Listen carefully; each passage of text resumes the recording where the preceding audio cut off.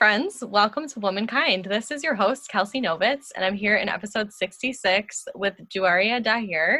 She is the External Affairs Manager in the Mayor's Office of Citizen Services, and she is a city planner. So hi, Juwaria. Hi, Kelsey. How are you? I'm great. How are you?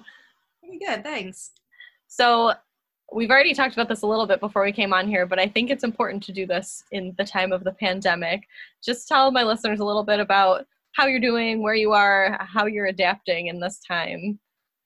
Thanks so much. Thanks for having me, Kelsey. Again, my name is Juwaria Dahir. Thank God I'm doing well. I have two little boys who are obviously keeping me busy.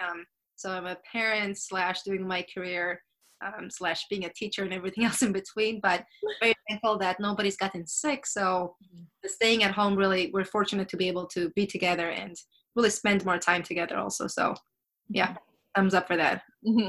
That is a nice thing. And even after this great number of days, if you can still say that, I think that you're in pretty good shape. I love that. So why don't you tell us a little bit about your background and how you arrived here in Buffalo and how you arrived into the position that you currently have? Sure, no problem. Ethnically, I am East African, and I was born in the region between Ethiopia and Somalia. It's the Horn of Africa, and the time that I was born in 1991, 92, early 90s, that entire time, there was a civil war that was breaking up. Between that region also, it meant that a lot of families had to migrate. And as such, the minute I was born, my mom told me that I was 2 weeks old, that they ended up packing their bags and leaving. Wow. So that was for my father, my mother, and I at the time had two older siblings. My mom also later had a younger son. And so we packed our bags and left East Africa. And at the time, my father was working for the UN, and there were two options. There was asylum process with Switzerland and also with Italy. And so I know there were like two places you would think most people would migrate to their neighboring countries, but I think my parents pretty much packed their bags and left the entire continent. But we ended up stopping first at Italy, and soon realized within a day or two it was very difficult to raise a family there. Many people who were migrating to Italy at the time were either single individuals or families with no children, so they were able to pick up blue-collar jobs and kind of stabilize themselves. For families, however, it was a little bit more difficult. So we decided to move to Switzerland. And at this time, I believe I was about maybe 2 weeks and a half, maybe even 3 weeks, but a very young child. And we resided in Switzerland. And believe it or not, out of the entire country, we didn't go ahead and locate in the city. We moved to a rural part of Switzerland called Zurich. And in Zurich, they speak Hochdeutsch, which is kind of like the posh version of German. So I speak Hochdeutsch. Ended up living there for about 13 years. And because my mother was raised in the farmland and she was very familiar with agriculture and farming, she specifically wanted us to also live in the rural parts of Switzerland. Of course, she wasn't really familiar with the setup of the country. She didn't realize that farming in East Africa would be so different to farming in Switzerland. She had also never left her native country. So it was a bit of a culture shock for her. She also struggled, but eventually, after living there for about 13 years, my mother decided that it might be a little bit better for her and for us to really grow up in a little bit more diverse neighborhood, in a diverse area, so that we're able to still adapt, but also maintain our culture and then celebrate our culture. So we ended up, cutting the story short, moving to England. And the way that migrants at the time would kind of pick and choose where they would go, it wasn't the lottery process. It was basically you reach out to your family members or friends that might have also migrated, and you ask them, hey, where do you live? How are you able to find employment there? What is the weather like? How are you finding it there, etc.? Is it safe? Are you stable, etc.? So it just seemed from those conversations, many of the people from within our culture moved to England, and so we did the same thing. Very fortunate for that. So ended up making some great friends and meeting people that look like us, and we ended up moving in the city, so no more farming there for my mom. We ended up being city children, etc. And I ended up staying there. We lived there up until I finished high school, middle school, even parts of primary school, and then I even started university there. And then in the summer of 2000 and I should know this, 2011 or the summer of 2010, I met my now husband. He was from the United States and he had come for a summer program, and we met. We ended up really having just establishing a relationship, and then when he returned back home to his country here in Buffalo, we just kind of maintained a relationship. We started dating, etc. And a few years later we got married, and somebody had to make the sacrifice to either me moving to Buffalo or him moving to the UK. And since he had never left the US, he said, Joeria, why don't you move? You've been around before. So it was you who made the sacrifice. Yeah, I did that. So that's really what brought me to Buffalo. But my home has really been England for the longest time. Other than that, my family still live in the UK. My siblings, my parents, etc. So yeah, kind of what brought me here. Amazing. So England is where you really spent the most time and like your formative years, basically. Yeah, I kind of approached my adulthood there, finished my schooling there, and really call my home now. And a lot of my friends are still back home. I try to go now and then. The last time I visited was 2018 for my youngest brother's graduation. So that was really neat. But yeah, a little bit about the education piece maybe. Oh yeah. So I started my undergrad in the UK, and obviously eventually ended up transferring here in Buffalo.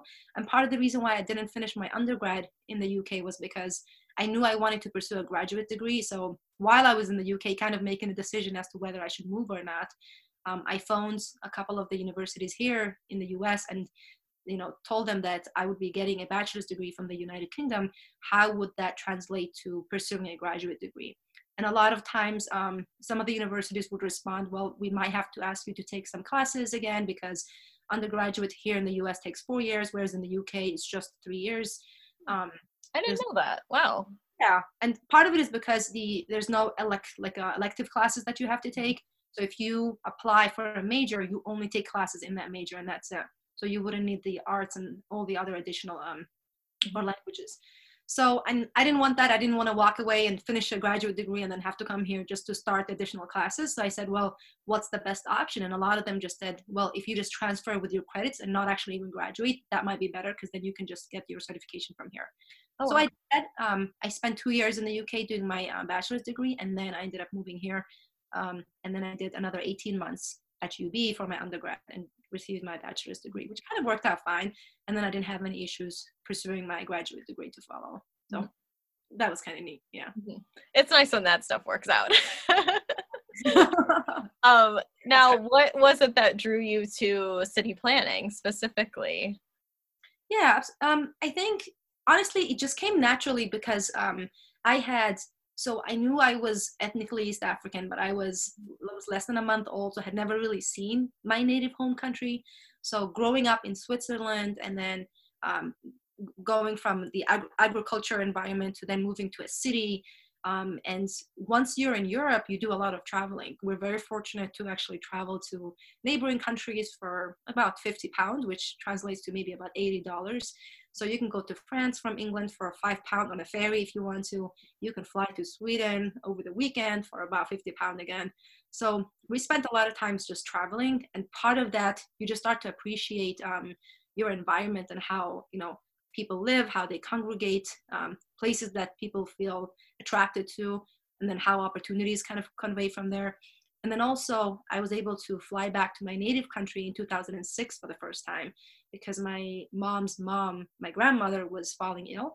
And so that was the first time that I went back home, I guess, which felt really nice. But I felt like I was a tourist again because I was going somewhere that I had not, seen before. I felt like the people were different. I felt like the culture was different. The food tasted different from what I was familiar to. So with all of that, I think it just kind of, built my curiosity on just how societies function and operate. So city planning was just something that I came across just strolling through one of the catalogs of what career to pursue. But before that, I did want to be I wanted to be a doctor just like everyone else.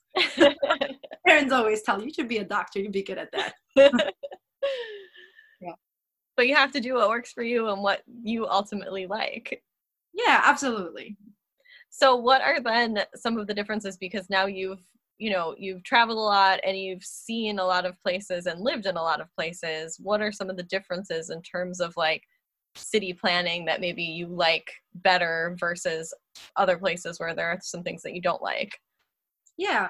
I mean, city planning can also be different depending on where you're studying from. In the UK, of course, it's a lot more dense. There's a lot more high rises. The types of issues and challenges that come about are different. Whereas here in Buffalo, for example, up until I came to Buffalo, I had never seen an abandoned building. I had never even seen a vacant lot. Welcome. So demand for land was so high in Europe that you would never think that anybody would abandon anything. Mm-hmm. Whereas here, of course, you've got Buffalo is a Rust Belt city. We've got old housing stock, etc. So the issues or the opportunities are just drastically different.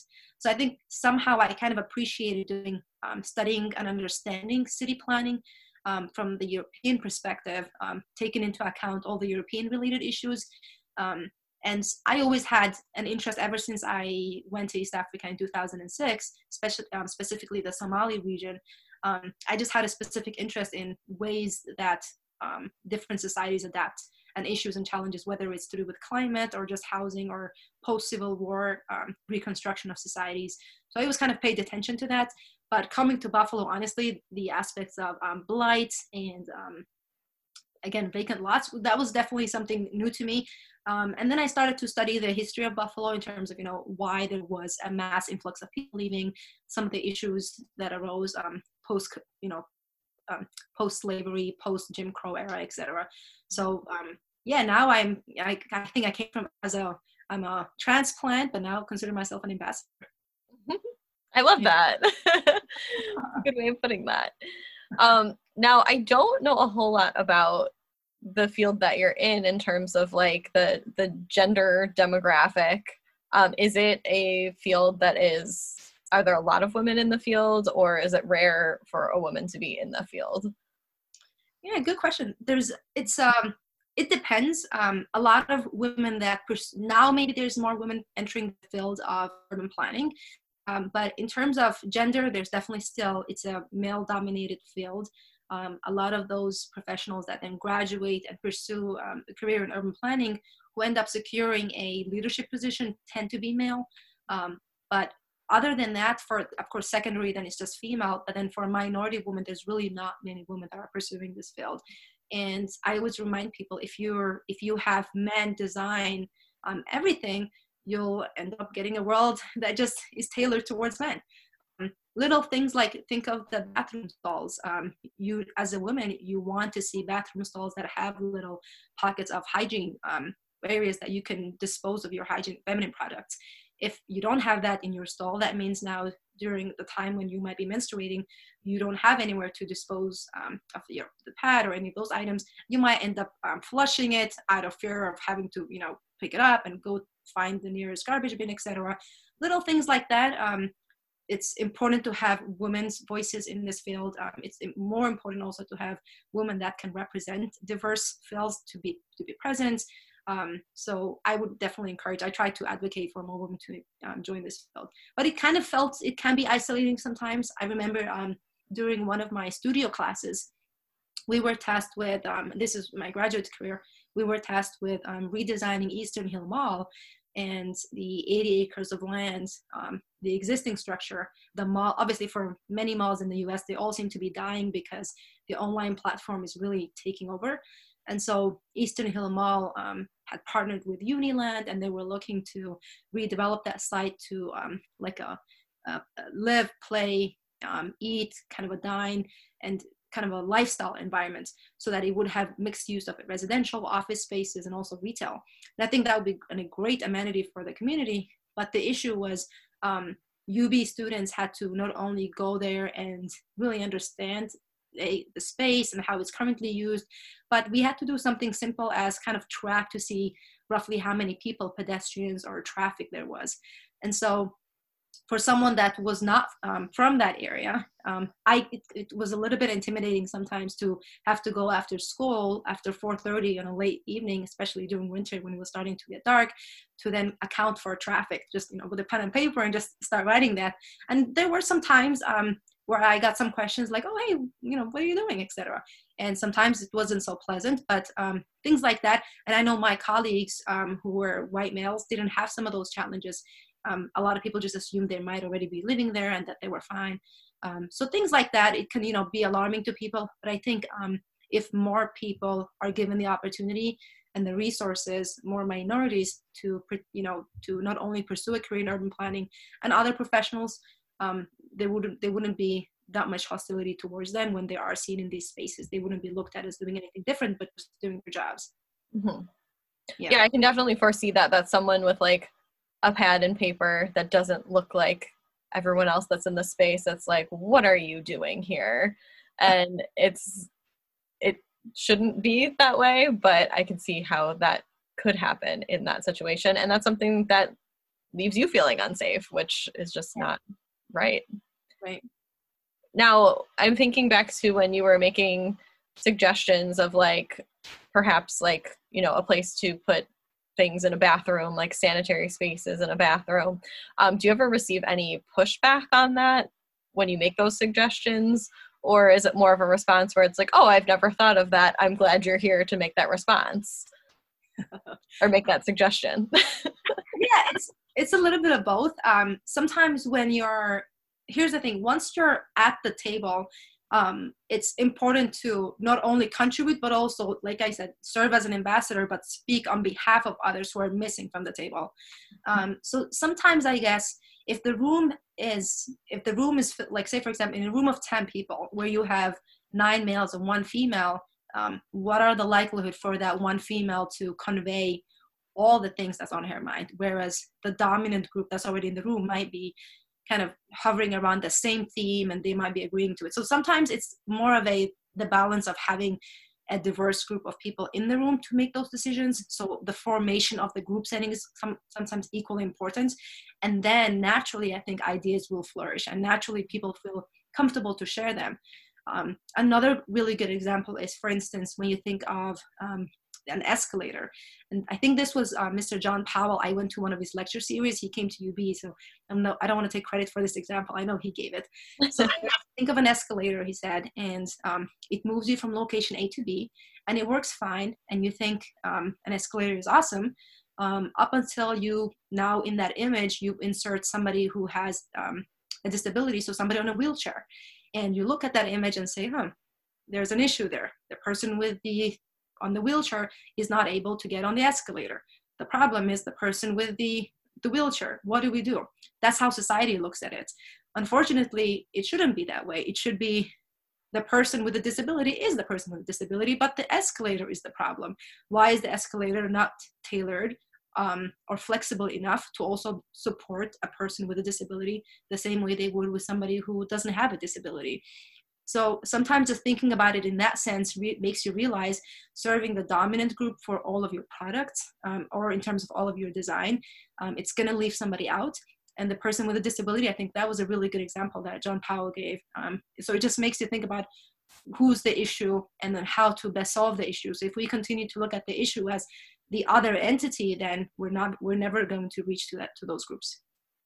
I really, really love that way of putting that. That makes perfect sense. And I think, I think urban planning, city planning is interesting because you do have to think about every single person that lives in a space. And it makes me wonder why people haven't been doing that, because it doesn't make sense at all. Why wouldn't you tailor something to everyone that lives in a space? But I guess then it gets into the question of like money and just, and, doing the easiest versus the, I don't know. Do you know what I mean? Yeah. I mean, think about the US, for example. And even in Buffalo, obviously for many of the viewers, they're probably from Buffalo. So Buffalo is designed by Frank. Oh my God, I'm gonna. Olmsted, Frank Olmsted. So designed by Olmsted, and it was ranked as the best planned city. And part of it is because of the parkway systems and how they were connected. You've got Delaware Park that had at some point 2 parkway systems connected all the way to Martin Luther King Park, all the way to the bottom of South Buffalo. So And now those parks don't exist the way that they did. So much of those wings that kind of came about from the Delaware Park are now transformed into expressways. So during the automobile era, of course, highways was a big thing, and where highways were placed were very strategic.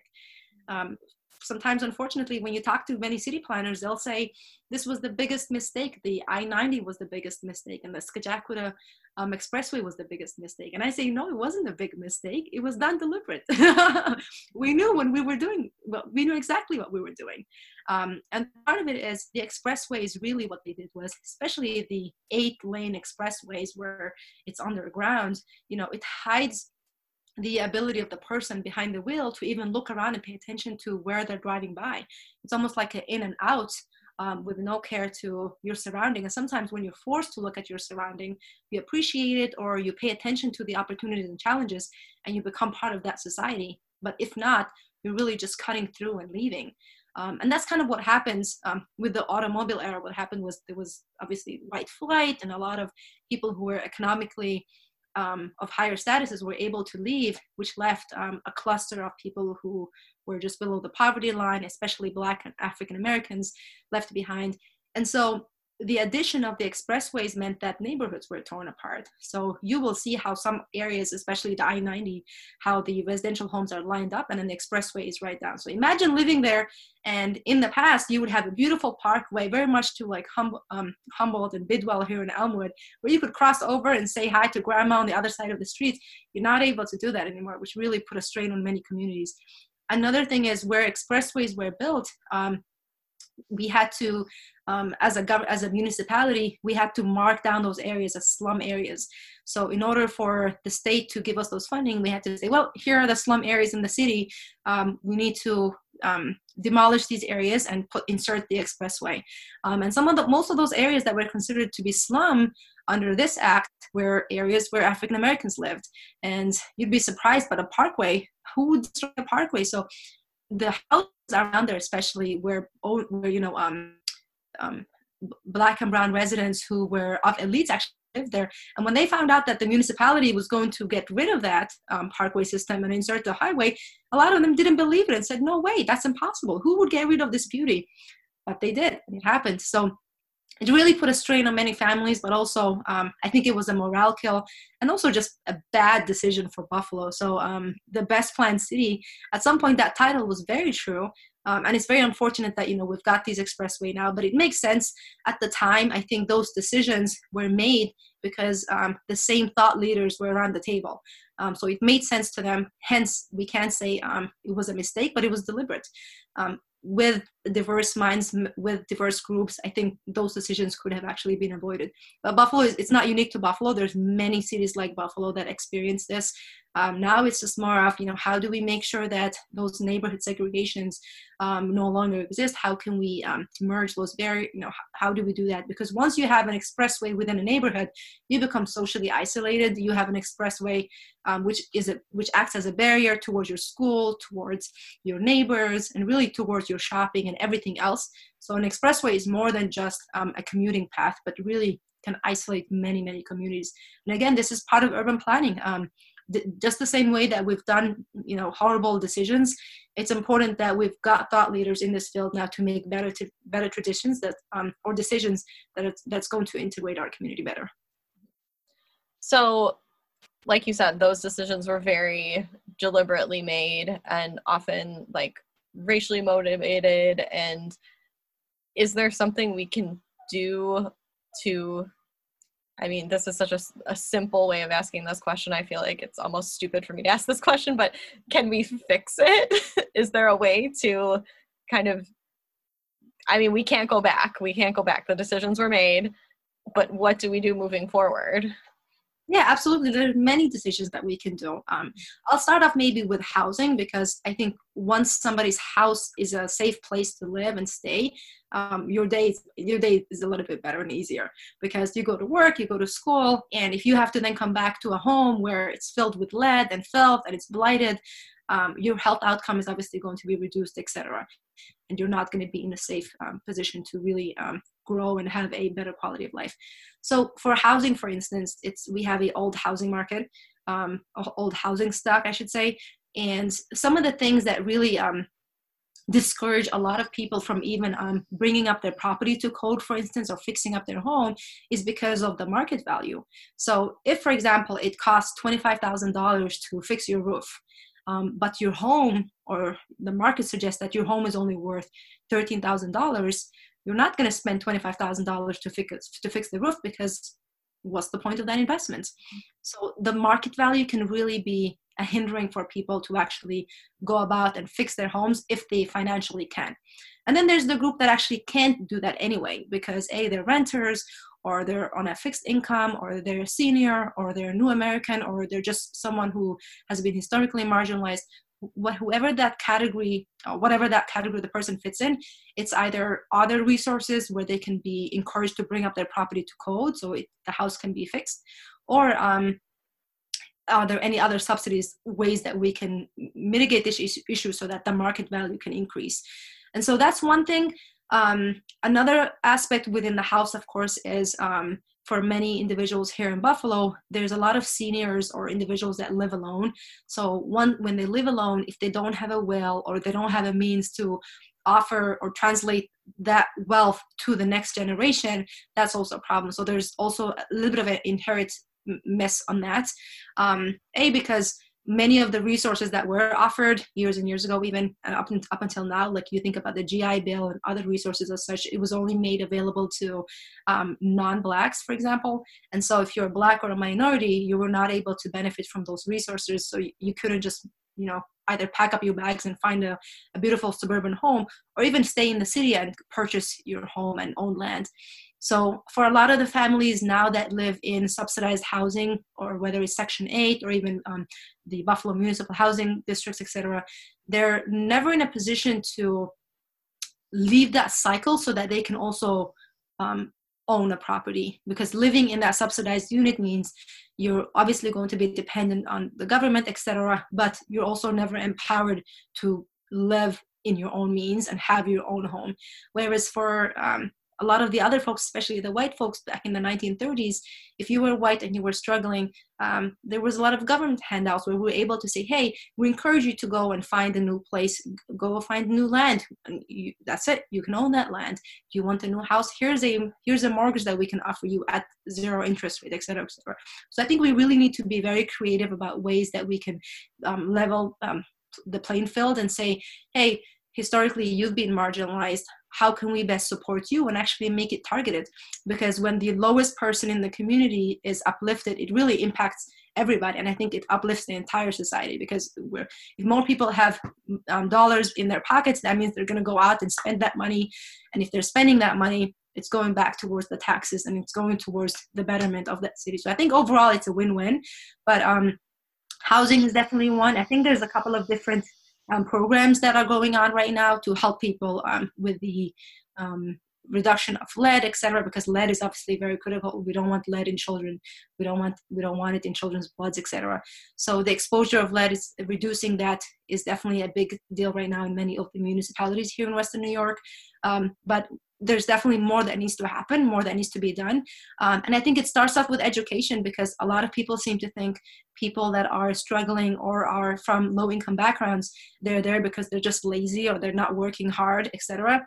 But just to have an empathetic mindset to understand how and why they're in this position because of the generational inequalities that kind of took place over the years, hence this outcome. I think that's important, and that empathy is really what's going to help with building this sense of community. Mm-hmm. And I'm glad you're out here, because I know you've done interviews with a lot of people talking about this stuff really specifically. Like, when you put it that way, it's so many people have had so many things up against them that have nothing to do with decisions that they've made at all. Right. And it really makes it unfair. And hearing empathy, I agree, is like totally the piece for everything. I think that could change a lot of things in our world if people could stop and kind of see things from another person's perspective or another person's experience, even generations back. Absolutely. I agree with that. So the question that I wanted to ask before we move on to the womanhood questions, if any of my listeners are interested in, you know, a lot of the things that you were talking about in terms of like equity and like getting involved and learning more about their own city in terms of this stuff. Can you point them to any resources? Yeah, sure. There's a ton of different resources. First, I would say get involved. You know, get involved with your local university, local school, etc. There's so many thought leaders who have studied literature on not only segregation but post Jim Crow era, etc. How it's left, you know, the inequalities in housing, many of our education systems, etc. You can do that, of course, in the libraries and get those information. But if you want to talk to somebody, I would start off by maybe just Googling university faculties, and you'll get a sense of which faculties and what classes they teach. Many of them are always looking to connect with community people, but they don't do that enough. So if you're somebody, I would highly encourage you to do that. Something else also is to kind of connect with your local municipality. So if you live in Buffalo, City Hall in downtown Buffalo would obviously be your location. There's the Division of Citizen Services, the one that I work at. It's primarily the number one commodity is people. So any issue that affects people, we deal with it. So I would consider reaching out to them. I should say us. Yeah, that would be you, wouldn't it? So a lot of that information, again, you can find it online at cityofbuffalo.com. So if you just go to the City of Buffalo website, you'll be able to get a list of all the different city departments and the resources they offer. And you'll be able to sit down with at least somebody from the building or somebody from the department to help you through, either connect you with another local nonprofit that might be advocating some of the work that you're interested in. If not, the education industry, of course. But yeah, resources are available. It's at our fingertips. So I hope some of our viewers are going to do that. All right, now that I'm going to have to talk to some of my students about getting into this field so we can get more women into this field. All right, so Joeria, I'm going to ask you my question that I ask all my guests, and that is, what does it mean to you to be a woman? What does it mean to be a woman? So I also don't have a sister. I only have brothers. So I feel like I grew up as a bit of a tomboy and didn't really get to appreciate my womanhood until I was an adult. So yeah, sometimes it can be a little frustrating when you talk to other women, for example. So I have some friends again, female friends that are kind of living a different life to the life that I'm living in, because sometimes they don't have the ability to make the choices that they want to because of peer pressure, because of society pressure, because of family expectations. And sometimes just fear of, you know, how will society perceive of me if I make this decision? It's not appropriate or fitting for someone as such and such to do this. So there's sometimes a lot of the unknown fear, whereas I think oftentimes for men, it's that confidence of, I am the right person, I'm fit for this work, I'm fit for this job, I am making the right decision. And then others usually look towards men as by default leaders, by default decision makers, and by default those that we can trust. Sometimes there's that by default support that they have and privilege. And I remind a lot of my friends, whether they fit into that category or not, you have to sometimes believe in yourself that you also can. And irrespective of even the belief, you need to have some sort of a support system. So I think educating your inner circle, your parents, your family members, if you have kids, if you've got immediate relatives and friends, let them know that it's okay to live the life that you wish to, and that you don't have to be an equal of a man. I always tell people that, like, men are not the benchmark. Men are men, women are women. And we don't have to always compete and say, well, what a man can do, women can do. No, there's a lot of things that men can do that we don't even want to do. And there's things that we do that men can't do even if they wanted to. Mm-hmm. So the comparison, sometimes I find that a little bit funny, but I always tell people they're not the benchmark. Don't look at them as the benchmark. Be your own benchmark. Look at other women as the benchmark. But I think depending on where you are, based on your society, I think that's also is a big important factor. Something I also want to just bring up is, of course, visibly, you can see that I'm wearing a headscarf. In my religion, in the Muslim faith, you'll see most women wearing some sort of a head veil. And so the head veil in Arabic is just called hijab, which just means veil. but that's just in Arabic. Otherwise, oftentimes people will just say headscarf, or I've heard people say head wrap, sometimes a scarf, whatever works really. There isn't a set way, but you'll notice a Jamaican Muslim or a French Muslim or a British Muslim or an African or like an East African Muslim, the type of scarf that they wear is a little bit different. So it's very much similar to like style, people, the way that people style their clothes. The scarf is also the same way. You'll see some people kind of wearing it like a turban backwards. The color, the thickness of the material can be different. You see, I have a little knob here. Different people just do different creative things with it. And in just for anyone that's wondering, it's usually encouraged for women and also men to wear or dress in a modest way. So with the headscarf, it's just supposed to encourage modesty wear, but there's also a ton of other factors that come with modesty. The way that you speak to others with modesty is critical. The way that you carry yourself. So just wearing the headscarf and then kind of leaving everything else out doesn't qualify you as a good Muslim. That's not really how it works. And your outerwear shouldn't really be your first priority anyway. For a lot of people, and even for myself, the way that you are innerly is really, really more important, because if you are not someone who's empathetic and caring towards others, and you're kind of, if you're not that person, and then you dressed in a very Islamic way, it doesn't really add up. So that's one thing. Another thing is for the headscarf, it is true, some women wear it by choice, but some are forced to wear it. So that also plays into, what does femininity mean in Islam?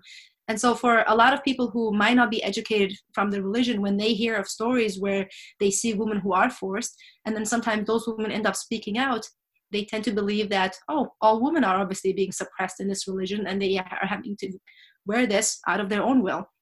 It's not true. It's very unfortunate that they are being forced. It shouldn't be that way. Nobody should be forced. The religion goes against it, but culturally, sometimes a lot of people will do that. Very much similar to Christianity and other religions, the dress code of women has always been forced on them in a very patriarchal way. Sometimes when women wear a bikini, it's, cover up. And then sometimes when they're covered up, it's, aren't you hot in everything you're wearing? So you can't really win. And you've got to be careful when these men and society kind of tell you what it is. I hope more women can kind of speak up on their own issues and say, if they are forced, they can speak up, and they're encouraged to speak up. And for others that wear it by choice, to also advocate for it and say, hey, I'm doing this by choice. I want to and I can. So I think just allowing women to have the right to make their own decisions about their own bodies, I think that's kind of where my firm line is. However a woman chooses to dress, or how they choose to define themselves and their bodies, that's really something that I'm passionate about. I'm always kind of advocating for that element of choice. But again, it's so important for women, maybe even women that look like me, to be able to say this, because I don't know if everybody's aware of these issues. But for those that are following kind of the stigma, etc., I think it's important to just dissect that stigma and get some clarity and understanding that some women wear it by choice, and some unfortunately are being forced because of their own culture and other patriarchal issues that are going on in their society. And I think that all kind of fits into that empathy piece that you were talking about before, is having the understanding and not making a judgment based on the way someone looks or the way someone dresses. And so you address like ideally, I think that, wearing it is a choice, and then kind of like a lifestyle choice of all the things that go along with it. But as you said, in some countries, women are forced to, cover their faces, cover their whole bodies. But I'm thinking of stories I've heard. I think it's France, where the laws kind of go the other way, where they had like the rule against women wearing like burkini. Is that how you say it? Burkinis at the beach. And so then again, like, I think the intention behind that was, trying to prevent women from being forced to do something, but it's forcing them to do something else and not allowing them to make that choice. So like ultimately the choice is what we need, is what women need in general. Yeah, actually, speaking of that, I remember seeing a meme of an image of a police officer yelling over, he had like a stick hovering over a lady who had a burkini on, telling her, no, you can't be here anymore, you've got to go. And then right next to it, they had another image where they were trying to measure, like, I think it was the length of a woman who was wearing a bikini, and they were saying, oh, this is inappropriate, you can't wear this. So either side, it seems to be, men are dictating how women should be living their lives and how they should be dressed. And it's usually because men have an issue with how women are, and if they feel like it's liberating a woman or it's giving her a sense of entitlement to take ownership of her own, I think they find that challenging. Not everybody, of course, but for those specific men who seem to always have an issue with women on these aspects. Yeah, absolutely. I think the element of choice is so critical. Mm-hmm. And I mean, that doesn't even consider, that's like just the physical outward appearance, and it doesn't consider anything else that goes along with it. Yeah. Even something else. I mean, you think about the dowry, for instance. Mm-hmm. Dowry can be the exchange of gifts during marriage. Islamically, it's once a man and woman get married, they're supposed to, prior to the wedding, come to a mutual consensus to discuss what the dowry item should be. So a woman can say, for my wedding gift, I would like $5,000, or I would like the Bible book. I would like dozens of flowers. It could be anything and everything. She could say education, whatever she wants.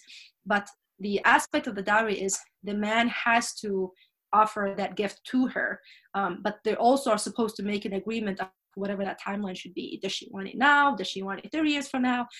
Is she going to forgive it eventually? That's all up to her, but it's something that is her rights.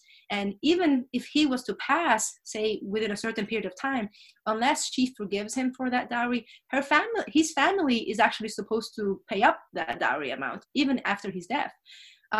So that's legally how it's supposed to be. But unfortunately, what you see is in some parts of some of the Muslim worlds. I had a friend who was from Yemen. She told me that when she wanted to get married to a friend of her friend who was from Saudi Arabia, that her father said, okay, he wanted a $3,000, no, I think it was a $5,000 dowry, and he wanted the money to go towards him.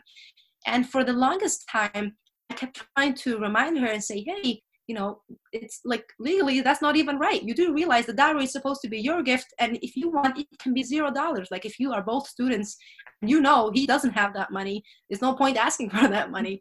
Plus, the dowry is not supposed to be a shock on the day of the wedding, because it's supposed to be announced by the imam or the person who's kind of bringing them together in unity.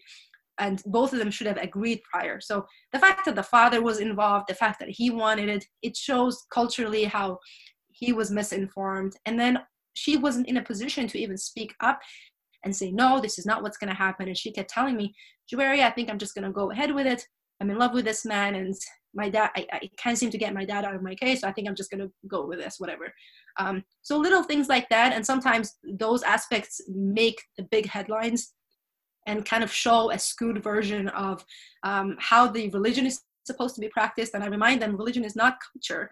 There are a set of rules and regulations, and there's a book, and there's understandings, and then there's scholars that you can listen to. And in any religion, I think if there's ever injustice, it's, you should be able to read it and say, okay, here's where it's wrong and here's where it's right. And you should be able to then take what, you feel comfortable is right from that text or scriptures. Because there's many things that we're going to see in scriptures where we don't agree with them necessarily. Plus, a lot of the scriptures obviously over 1,400 years old. Mm-hmm. But yeah, so that's another example. But it's, again, just circling back to the element of choice for women. I think traditionally, both in faith, in education, in the workplace, there's a ton of different barriers. But what's really just inspiring to see is, you've got a great show here. You've invited me, so you've given me this platform to talk about some of the issues that impact me and some of the issues that impact others that are also viewing the segment today. And the more we have that, the more we normalize these issues, the more we encourage and inspire, hopefully, more women to be able to stand up and vocalize their concerns, and then take the decision on their own rather than having to rely on someone else. And if they want to rely on someone else, it should be, again, by choice. If they don't want to, then they should be able to make those decisions on their own. Yeah, it's amazing. I mean, I've been doing this now. This is my 66th episode, and I've just learned so much from every woman that I've talked to, and everyone has their own personal story, personal background, things that like happened in their family, happened in their culture. And then there's like a thread of womanhood that's common that goes through all of them. because there are certain things that are just part of the experience of womanhood for everybody, despite those differences. So I love that.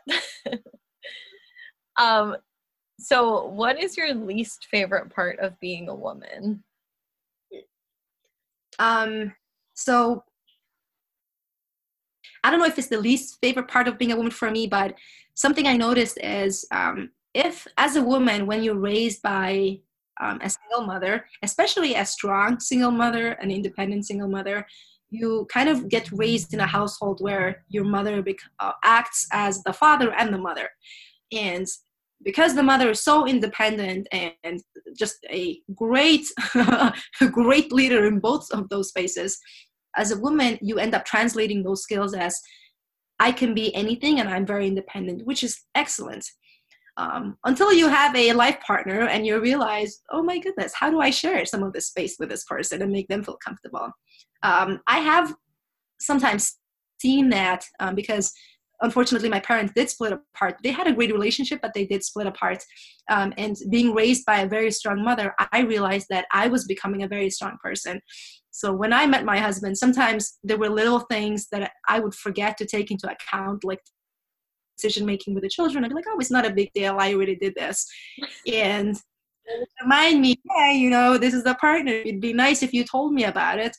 And I didn't think of it as a big deal in the beginning, but there was just many times that we would have those types of instances. And it wasn't turning into a big fight or an argument, but little aspects where you would co-parents or make a co-decision. You feel too empowered to just do it on your own, and you sometimes leave out your spouse, and then they can feel a little bit vulnerable in that. So I've had to learn to be able to have my guard down and not always think of myself as the person who can accomplish everything on their own, but realize the least favorite part of being a woman, like I mentioned, it's sometimes with this new phenomenon of just, you know, be the feminist that you want to be your own independent, like the best version of yourself, etc. There's a lot of hype and focus on you as an individual, you know, being able to achieve everything. But I think, and sometimes that can also be translated from your parents if you're kind of lived with a single mother who also raised you on her own, that has that powwow attitude of, you know, you can do everything on your own, you sometimes forget the reason of the communal effort, the importance and the value of having your spouse or your partner or your friends or your community, their support and that collaboration, like how important and valuable that is. And a good example for me is, like I mentioned earlier, between my husband and I've had to learn how to be my strongest advocate, but also be vulnerable enough where I can say, hey, you're my co-partner, let's do this together. And just realizing that there's a value in the collaboration and not always just thinking you and your own version is always the best version. So being able to say yes and open to other criticisms and support, I think that's so important. So that's the reason why I say that's my least favorite, is because it took me some time to learn. It wasn't something that came to me naturally. The other side of that came to me naturally, where I felt very independent and empowered. But I think it also takes great skill and wisdom to say, how can I work with others so that I can also just continue to be elevated? I think that was probably the most challenging for me. Mm-hmm. Now, on the flip side, what is your favorite part of being a woman? Everything. I think, personally, I've never, I guess I've never been a man, so I don't know what it would have been like, but I'm sure if I was a man, maybe I wouldn't have had I don't think I would have had the same lessons that I've learned, the same experiences, everything that's shaped me. I think that would have been different.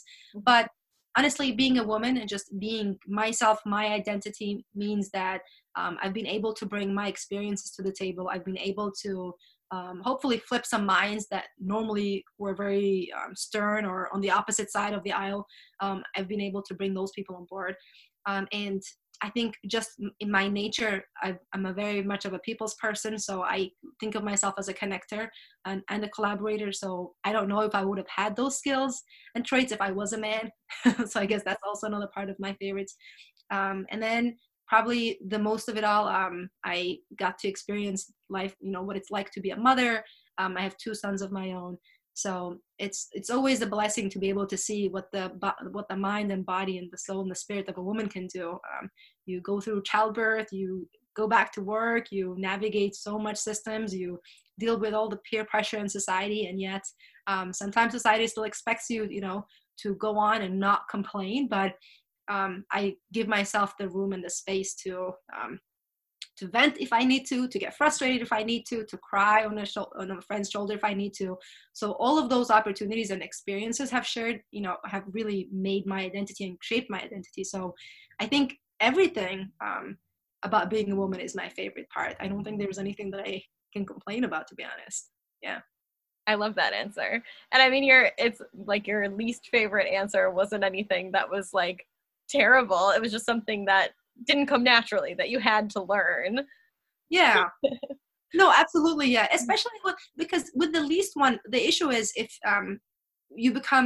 you isolate yourself and think of yourself as the only person that can solve everything, you become a lone wolf, and you kind of neglect the role of others in society, especially men. Mm-hmm. Because there are certain times where women are taking charge in relationships or in other aspects of of the workforce, etc., or whatever that space might be, and there's some men that feel like they don't have a role anymore. So I think the co-parenting role is very important, but that's just only from a simple one lens perspective. I'm sure obviously many can relate and say it's really men that dominate many sectors anyway, but for women that are in a position where they can lead and show others how to live their best version, I think it's important that they include the empowerment, but also the lean on others and get their support, how equally that's important for just building of society as a whole. So I think we just need to advocate and speak more on those issues, and just for me it just didn't come to me naturally, unfortunately, so I had to learn it that way. We all have to learn something. That's yours. Juwairiya, who are the women that you admire the most? Oh, I think a very cliche answer, of course, my mom. In the UK, we would say my mom instead of my mom. I feel like every person who says that needs to get me their mom on the show. Because a lot of people say that, and I'm like, okay, then I want to talk to your mom next. Right. Yeah, my mom's just been through a lot. I mean, to think of yourself as she was in her 20s when she had to pack up her bag and leave a civil war torn country, and from her experiences she said everything was safe. She went to school normally, she had a part-time job like every other young person, she was living the life that she wanted. They had a nice yard, the streets were fine, traffic light was fine, people were going about their business as normal, and then suddenly there was the civil war, and that was very difficult for her. She said she didn't know what to do. She didn't realize that she was ever going to be put in a position where she would have to leave her home. And then so to have to do that in your 20s with little children, I can't imagine. And then to move to a country where you don't speak the language, let alone the culture. And then for her, like if you think of the term Black people, for example, in East Africa, nobody would say, hey, that's a Black person, because everybody's Black. Mm-hmm. So then you come here and you in Europe or the Western world, and you kind of see the isolation or the terms, and you're not used to that. So I think she went through those challenges. In addition to that, just stabilizing herself, and then the breakup. I think all that pressure kind of just led to the breakup between my parents. So I wonder how life would have been if none of that happened. I don't know.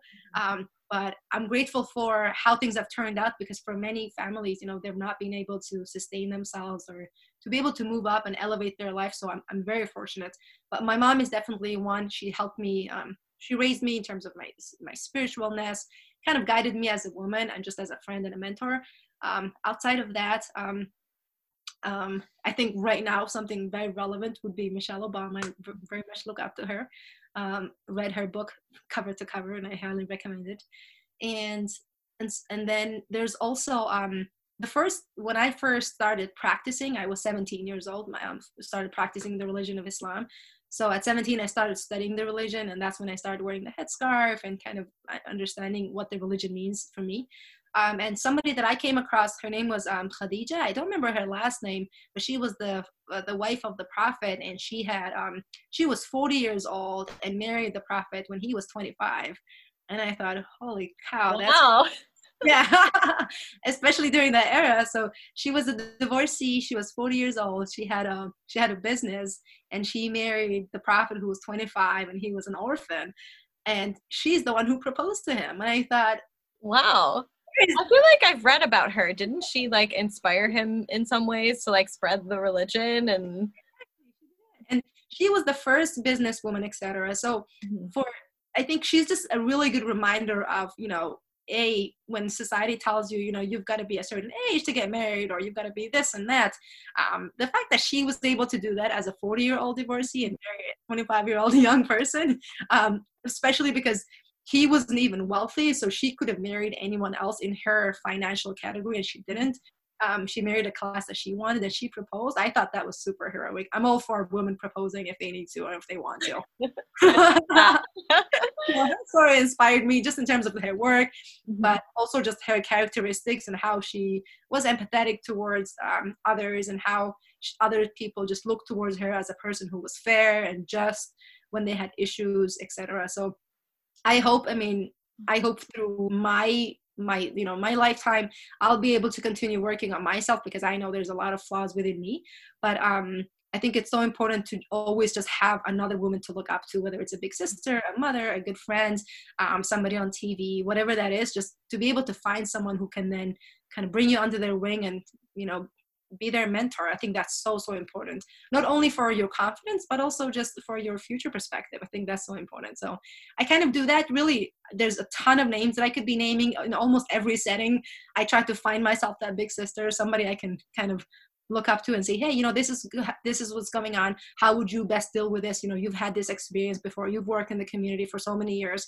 How would you deal with this issue? And one good advice my mom always said is, be like a fly. Don't let anything attach to you, especially with issues. Sometimes good work can come with a lot of noise and other distraction, and it's important to dissect that and say, let me focus on the positive and just kind of weave down on the noise so that you don't get distracted every time. So you don't have to win every single battle. You just want to win the war. So you don't get caught up in the little things. Sometimes focus on the big picture. Not saying that you should focus on war. That's not, but it's I got it. I knew what you meant. Yeah. Well, Juria, thank you so much for being a guest on Womankind. This was a great conversation, and I can't wait to share it. Thanks so much, Kelsey. I really enjoyed speaking with you. Womankind listeners, if you're looking to get in touch with Womankind, you can find me on Facebook and Instagram at Womankind Podcast. You can email me at womankindpodcast@gmail.com or visit my website at www.womankindpodcast.com. Thanks for listening. Bye, friends.